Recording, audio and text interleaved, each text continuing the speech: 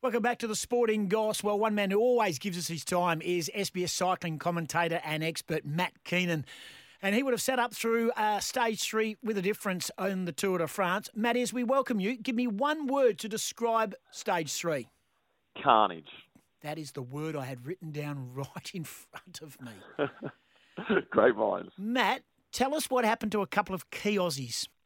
So we had Jack Haig, who was sitting in 6th position overall, and with about 6 or 7 kilometres to go, he got taken out in a crash, really heavy fall. Jack broke his collarbone, taken off in an ambulance, unable to finish the stage.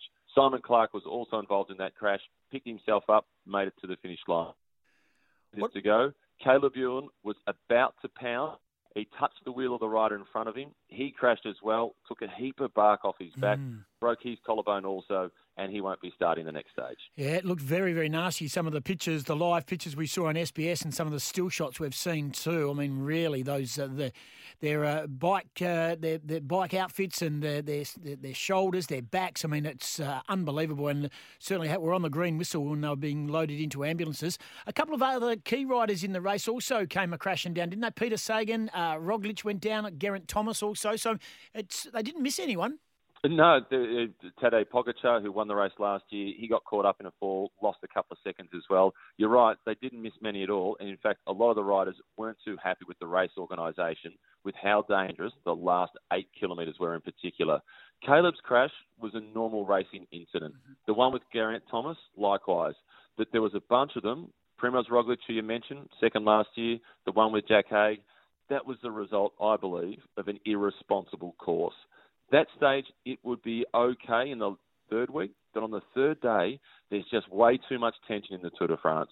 And I think it was just an irresponsible course, and that made a huge contribution to the amount of crashes that we saw. Okay, so are we talking irresponsible because of the speed of which they're going and the non-separation? Or, I mean, just explain to our listeners what that means. Okay, so the road was too narrow. Yep. It was too windy, twisty road, small little country road where you still got 180 riders within the peloton, and everybody's fresh and they believe they can be at the front.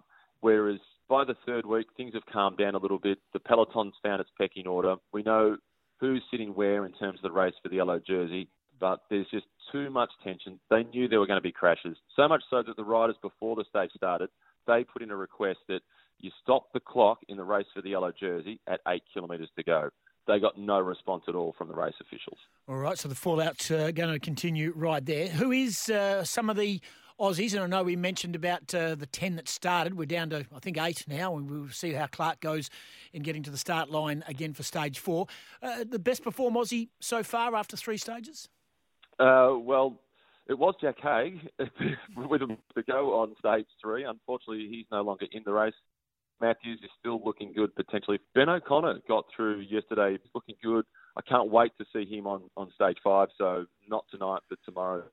And Simon Clark is going to keep looking for breakaways to try and pitch victory. Good on you, Matty. Appreciate your time always here on Sporting Goss on SEN, and you can see your action tonight. What time is it on the telly tonight, Stage 4? 8:30. And where are we going? From where to where? That's a good question. I'm not sure on that. I know it's 150 kilometres. I know that much. And it goes from Redon to Forgeray. Oh, of course it does. Good on you, Matty. Appreciate your time. Thanks, mate. He's a good man. Caught him on the hop. That doesn't happen very often. Matty Keenan from SBS Cycling. He is the best in the business, and he's always kind enough to give us some time on the Sporting Goss.